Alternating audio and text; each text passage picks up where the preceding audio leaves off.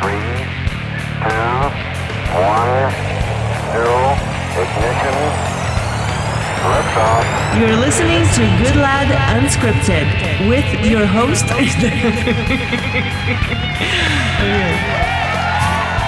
Welcome back to Good Lad Unscripted, the podcast. I'm Terry Goodlad. I've got Elaine Goodlad. We'll call her my sister for all intents and purposes of this show. My sister. She's not really my sister, actually. She's my ex-wife, but we are brother and sister now. Today's show is brought to you by BlessedBodywear.com. What's new in Blessed Bodywear this week, Elaine? We have some brand new tees. They're really cute. They've got kind of a capped type sleeve, but just the really cute cut, and they hang nice and BlessedBodywear.com. off the shoulder. Yeah. And I think my favorite pants are those the Starburst pants. By far, the Starbursts are just gorgeous. I think they look good on everybody. Not on me. I haven't tried them on. I was going to say, maybe not everybody. Maybe not everybody, but no, they look pretty cool. And as well, Susie Bell at Silver Bullet Anti-Aging.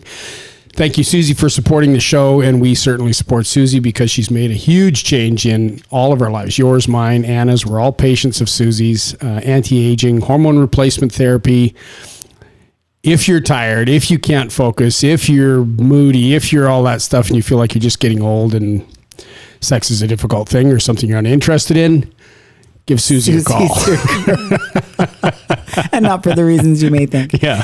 I mean, Susie's going to treat it. She's not going to, it's not like it's not for a good time. Call Susie. No. Sorry, Susie. Although you may have a better time after you've talked to her. So yes. But anyway, today I want to talk to you. You and I now share combined over a century of living. I'm 60, you're 55. I think I'm going to go throw up. It's 115 years we've lived combined. Mm-hmm. So I want to talk to you about the aging process because I met you when you were 22. I was 14 or 15 then. What was I? Oh, you're going to be Mr. Funny. Okay. No, I was like, I don't know, in my later 20s. Far more mature, man. 5 years to be exact, older than me. So if I was 22, you were 22. But we've known each other for pretty much our entire adult lives. Mm-hmm. And we've seen each other evolve and change and like that. And I was just thinking about this, actually it was just recently. And it was... we were talking, I think it was you guys did a podcast on aging anyway, whatever it was. I realized that every time I look in the mirror, I'm always surprised that there's this old fart standing there, right? With gray hair and his beard. Like, where'd you come from? Yeah, hey, who's standing in my underwear? But I'm always surprised because I never see myself that way. I just don't see myself as this old guy.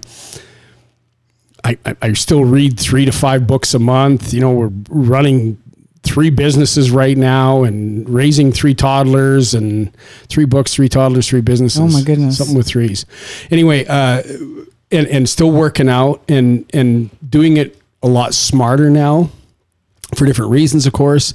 And I want to get into that with you as well. But I honestly, I've never known as much as I know now.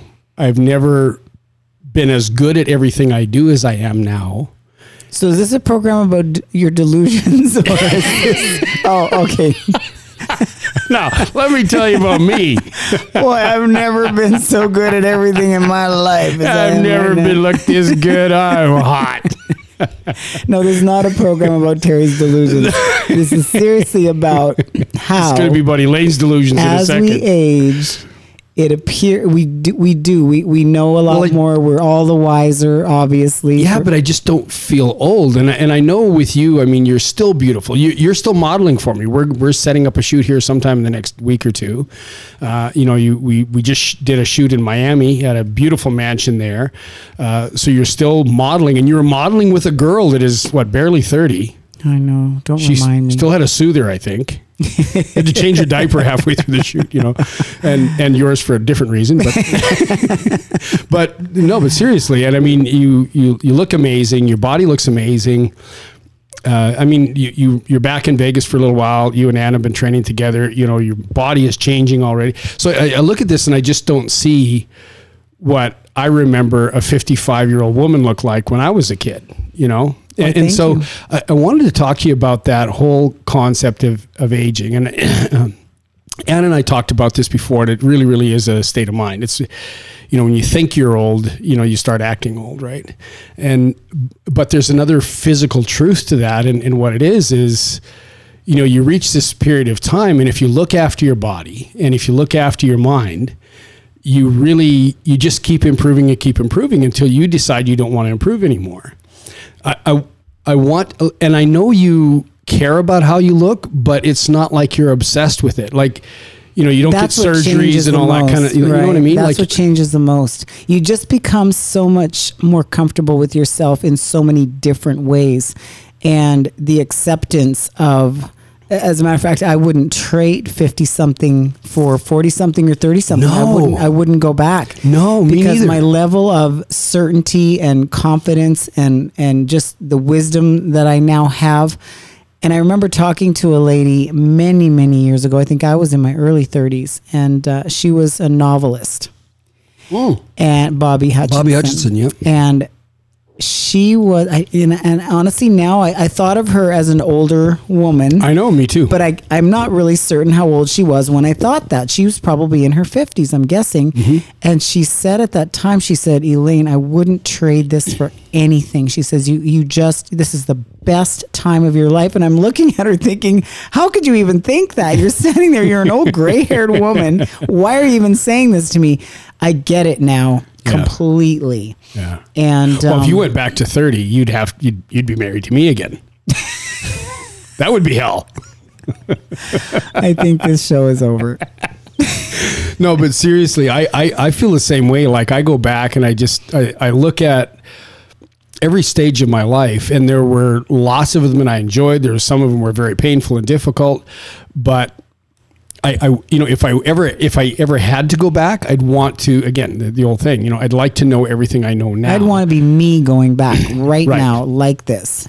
And that's the thing, like when you're young, it's like everybody's out to prove something to the world and probably to themselves. But you get this point where, don't you agree? Like, you just absolutely. And your mind, you're so busy trying to figure everything out and trying to be the best, or trying to be just obsessing about things that today I don't even know what all I was obsessing about every day, all day long. And who cares? And feeling empty, or feeling voids, or feeling like, I need to have this and then I'll be happy, or this person over here, he's going to fill my void, and just all these things that you think that you need in your life to make you happy.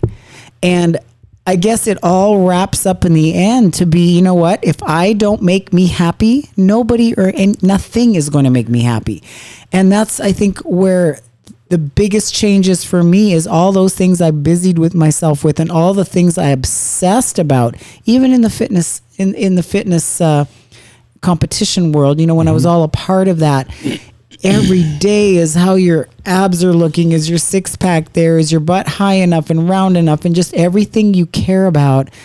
And, being obsessed with being in a relationship because you're feeling like if you don't, you'll feel too lonely. You'll be too scared. Am I going to die alone? I need to have somebody to curl up to. And all the things that you think about or that you're obsessed about, things just keep evolving in you, and you change to the point where one day you're just thinking, you know what, I'm good. I'm good just the way I am. I'm totally there right now. And what it is a lot of the stuff that I used to care about, I just don't care about it because it's just, there's no substance to it. That's exactly what I'm thinking. And I think that's it. Like I'm going to make this philosophical rant here, but we're fed this diet, through advertising and media. And, if you're a professional athlete, you live a better life. If you're rich, you live a better life. If and the thing of it is that how many professional athletes have you and I known? Professional football players, baseball players, basketball players, professional fighters, hockey players, and they're not happier necessarily, and we've known plenty of rich people that are extremely wealthy, and they're not necessarily happier either. Yes, exactly. And so you think that's going to be the brass ring, and you got to be old to understand what the brass ring is. But But you think that's going to be the ticket, and you just become content. Like I'm happy with my family. My family is Anna and our 3 kids and Crystal and you, and really that's our world. That's our whole world. And then we got some really good friends on the periphery of that. Darum, obviously is part of the family. Darum, your boyfriend, and you're just very, very content with that. And that's how I want to spend my day. When I go and I curl up with my dogs, it's meaningful time. You know what I mean? Yeah. Like you have interaction, you take them for a walk, you want to see them have pleasures and stuff like that. And it's not like, well, hurry up, hurry up and have a piss. I got to go somewhere, Right. You're not like that anymore. You just stop and you just smell the roses. And I wish I would have done that. It's not a regret. But I think that's what life is really like. I want these little kids that we're raising. I want them to grow up and understand that, enjoy the stuff that you can enjoy when you're 30, and don't chase ghosts. Don't chase money. Don't chase cars. Don't chase women. Or guys or girls, whatever it is. Your happiness really, really does come from within, don't you think? That's exactly it. But what my question, I guess, is why does it come to you? And I mean, this is how life is so backwards sometimes. That's why we look back and go, man, if I knew then what I know now. And that's not just a cliche. You really do think, if I really got it back then, if I'd worked through a lot of my issues, worked through some of my problems, some of the things that I carried with me from childhood, all of that stuff, I would have just been a lot more content a lot sooner. Because right now, the way my life is, I see the seriousness of what's really real in life. And so I no longer crave, I don't want for anything. I really don't. And the thing of it is, you think, okay, fame, that's going to be the answer. So, you and I have both enjoyed that in the fitness industry on a global scale. And it's not what it's all cracked up to be, because of all the people that are your fans, over half of them can't wait to see you fall on your face. You know what I mean? And they can't wait. And then the thing of it is once you're like, now you're not competing anymore. You were one of the top, you were the first IFBB figure pro to ever step foot on a competitive stage in 2002 or 2003 at the first Arnold Classic. You were a big deal back then. You were known globally. Well, now you do makeup for athletes, and almost 100% of them have no clue who you are. I'd say 95% do not know who I am. Right. And you were a big, you're an icon in the industry, and to them, you're just the girl that does their makeup. And so you realize that that's all so hollow. Now, there are still lots of fans, and I've still got lots of people that are interested in what I'm doing. But for the most part, nobody knows, nobody cares, and so you realize that fame thing, like when I retired, it can't make you whole. You can't look at that. No, when I retired from working for all the magazines, my phone, I used to get like 150 texts a day. I'd probably get 30 calls a day. And literally the day that I announced my retirement, that went down to nothing. I mean, I got phone calls from, I think, maybe 2 or 3 people, and I got literally no text. I could have got rid of my phone and it wouldn't have mattered. That's crazy. And it never changed until I was doing something that, was sort of in the public eye again. And then of course people want to be in contact again. And so I looked at it and I thought, okay, this fame thing that's an empty basket to chase. It right? really is. And money, we've both had money. We've had a lot of money, and we've both lost a lot of money, and then you gain it back and you lose it and you gain it back. And that's the nature of money. It just comes and goes. Right. And so there's the times in my life when I've been the brokest have been the times when I've truly been the happiest. And it's not that being broke made me happy. It's just that it changes your focus. Well, when you're broke, having money, it's a lot of work to have money, right? Because everybody wants it. And so you got to try to hang on to it, and you got to figure out what you're going to do with it. And then you're afraid of losing it. And it's just a lot of stress, And so I realized through life's experience that money was not the be all and the end all. And then, it was friends. And so like at one time, I was a cop, right? I was a SWAT cop, and I loved it. And, and then when I left the department, literally it was like 15 years and I never heard from anybody. And then all of a sudden, people started looking me up and like that. Right. But those guys that literally you put your life on the line for, most of them could care less. Like they just went on with their life, right? And so it's just like, okay, so yeah, it was a great job, but it was a job. And that was it. It wasn't my whole entire life. And then got into the fitness industry and that's just it. There was an old cop that said something once, and he said, "Kid, when you leave here, you're going to leave as much of a void as you would if you pulled your hand out of a pail of water." He was so and he right. couldn't be so right. And it wasn't just police work. It's just everything and anything you get involved with, right? Isn't that how life goes? You know, that all of the things, like as looking back, like you just did, all of the things that we had put so much stock into, thinking that was it, turned out to be so fickle and so unfulfilling in essence. Right. And so you learn after a while to just go with what your heart is and where's your passion and really this just hit me after job. 50. After 50, I think my all of my interests changed in even getting ready for a photo shoot or doing any modeling. There's a lot of passion gone now for certain things because my focus is so different. I see the needs in the world that maybe I wasn't so focused on when it was me, and you could only see what was right in front of your face. The need out there for something real. I find I get the most joy in my life out of finding people who need something, especially the people in my life, giving to people that I love. And you do a lot of making that. Sure that people are happy. I would say from the outside, you love doing makeup and you're so incredibly good at it. That's your artistic outlet. But that's, you work very, very hard the days you're doing it. Some days are like 16-hour days, some are longer, and you don't get breaks. You don't get lunch breaks. It's client for every half hour for that whole period of time. But then you get a few days off in between shows, right? You usually work on the weekends. And the rest of the time is spent, look at your day today. You took Crystal because she had to go, she wanted to give blood and she was tied up for 3 hours. You sat in the parking lot for 3 hours for this girl. Right. Who does that? And outside of that, you're, all the other stuff you did today for us, for the kids, and that's really what you do is you really, really do serve. And so you found that in your passion. It's fulfilling because something happened again over 50. I think something happened with the way I healed. Mm-hmm. And in my own life, I healed so much of that past childhood pain that I carried with me for a lifetime, and we all do until we decide that, you know what, I'm not that hurt child anymore. And I went and I feel like that now that I'm not hurting, I feel so good inside. I feel like I really do truly love myself for the first time in my whole life, and that took to my 50s to get to that point. It shouldn't. But it did for me. That's just my personal experience. That's that chasing external stuff. And right. and I agree with you. When I took a focus to truly serve as well, you just find peace with yourself because you're not focusing on yourself. The rest of the time you feel like an imposter. Yeah. Like I got into fighting and I just like, okay, I like fighting, but you're not the best guy in the world or whatever, but you're a fighter. This is what you do.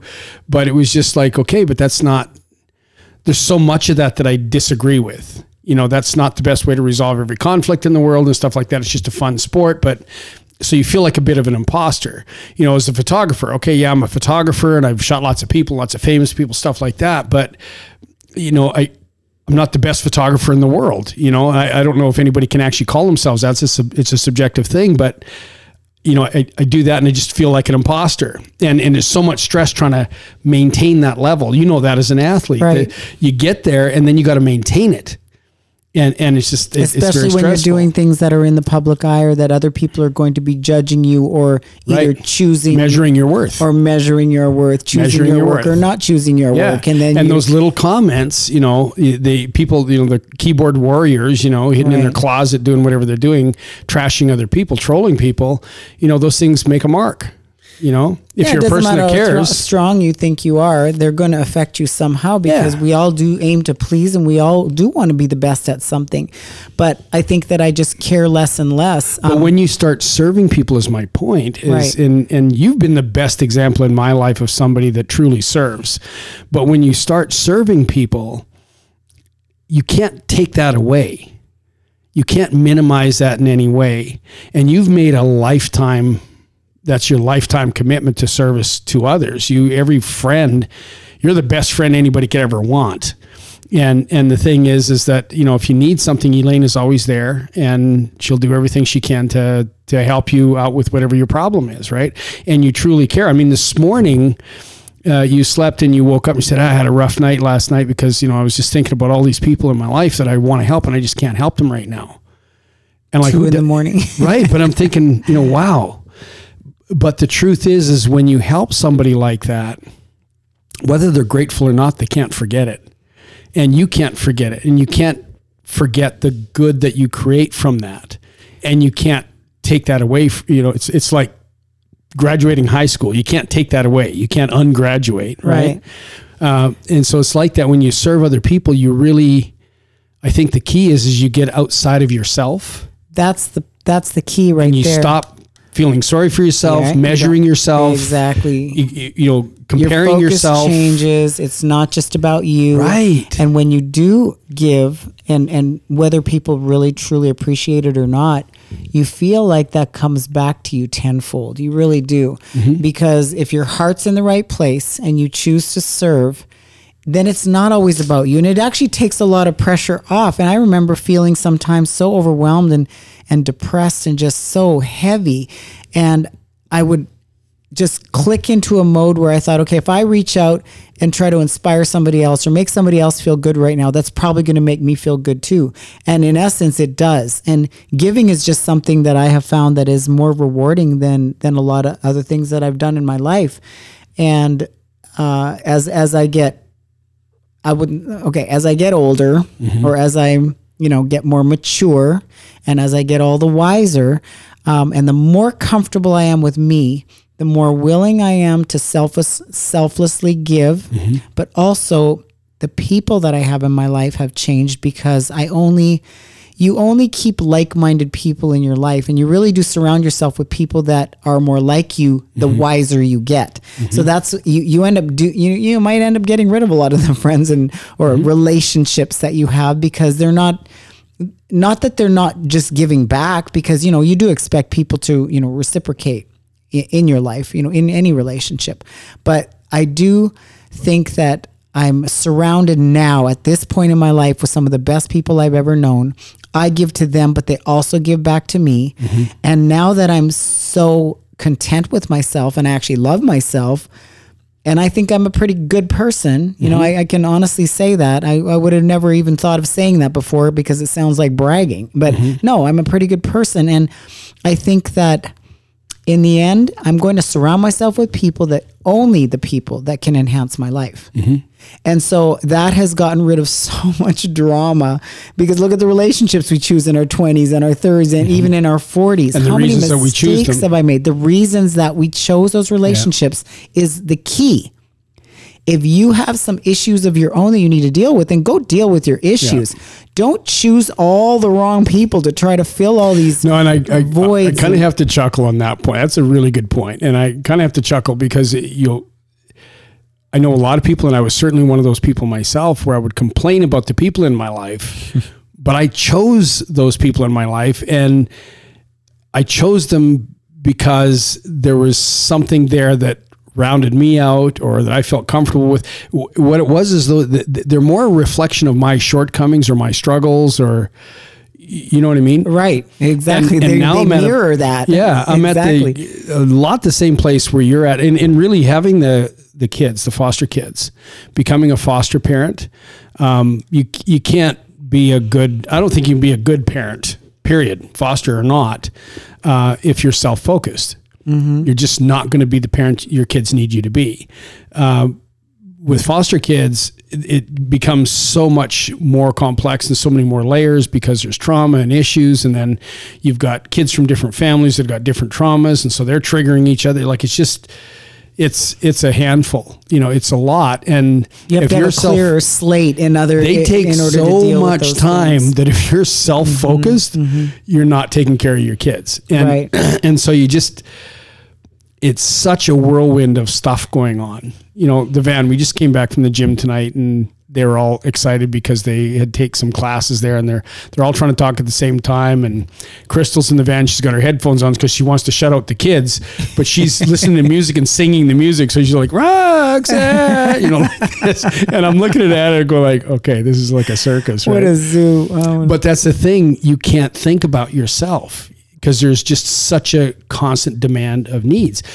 But when you stop fighting it and just start meeting those needs for them, and you see them develop and grow, there's nothing like this. But that only comes with maturity, don't you think? Like if you're going to seriously stop thinking about yourself and looking at just your own needs all the time, and you watch these children, the big ones and the little ones, and you see what they really need and see how important it is that what you're giving them is so pure. And I think what happens there is I think it's self-esteem.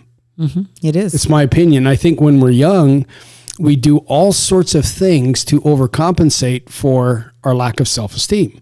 Exactly. When, like a guy like me, I was a tough guy, so I was fighting all the time. That's all I ever did. Fought many times a week as I could. Whenever I could find a fight, I'd have a fight. Well, when I was a kid, I was bullied all the time, and I was terrified and totally a victim. And so I was overcompensating for that, right? If you're not attractive or whatever in high school, and then, you blossom into something else. And like you used to get teased. This is so funny. You used to get teased because you had big lips. I know they Mick called Jagger me lips. Mick Jagger, and I was kind of a skinny kid at one point. I was called Mick Jagger because I was a skinny kid with big lips, and I had that. And remember when you went back to your high school reunion, and everybody would look like they all looked like they're your they were my grandparents. parents. Yeah. It was so bizarre to me. I actually, it wasn't registering. They that had these to be were the kicking themselves in kids the that I butt. went to school with, and I looked 10 and 20 years younger than some of them. It was the most bizarre thing I've ever seen. But I followed a fitness lifestyle and took But here's care of this girl myself. that goes on to be a fitness supermodel, a fitness icon, and you got teased because of your lips. Yeah. And you know what I mean? They weren't in style yet because this was in the 60s and 70s, right? In the 70s. But it's just like there's those things I think that get imprinted on us when we're young by people that are significant people in our life. And either it's parents, grandparents, family members, whatever it is. And then when you get a little bit older, it becomes your peer group. And like you were also teased about your lips, you're teased about your eyes, and so that kind of stuff stuck with you for a long, long time. Right. I thought I was a pretty ugly person. Right. It's funny because it all boils down to self-esteem when you think about it. What you lack in self-esteem, you're just searching for something to compensate the way you feel. And that's why we make so many bad choices, right. Because until you truly can look at yourself and say, you know what, I like myself just the way I am, because it's not just about how we look, although we do always try to take care of ourselves.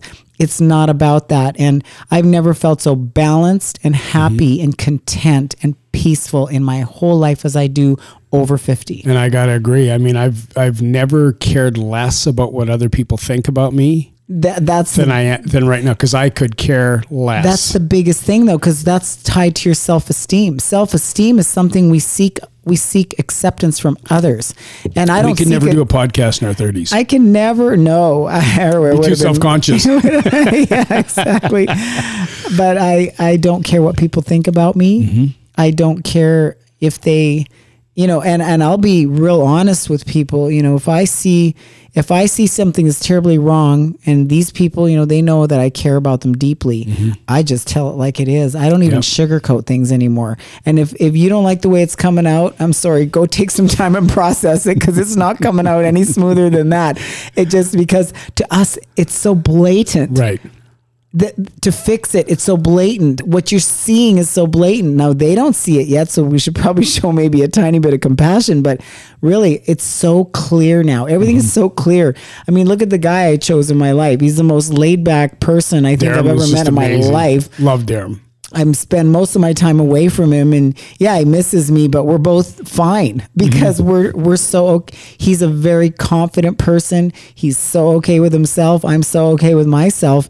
So I'm just living such a peaceful existence now. I have zero drama in my life, unless there's a kid crying about something in the background and you think, okay, I guess there's the drama. But you get the room way, way at the front of the house, so you can't hear anything anyway. You're not in our room. We got a monitor in there. There's no monitor in my room, and there never will be. We're not getting any sleep this week. I don't know what's going on with these kids. I don't know either. It's shaking my confidence. I think I want to go get rich. Never mind this podcast. Yeah, forget the podcast. No, but I think that's a lot of it. I think self-confidence. And so the more we can, on that topic, we're learning so much about neuroscience and kids and raising kids and learning. Well, that's what saved my life. We see all the mistakes in how we were raised. I mean, but that's all they knew, right?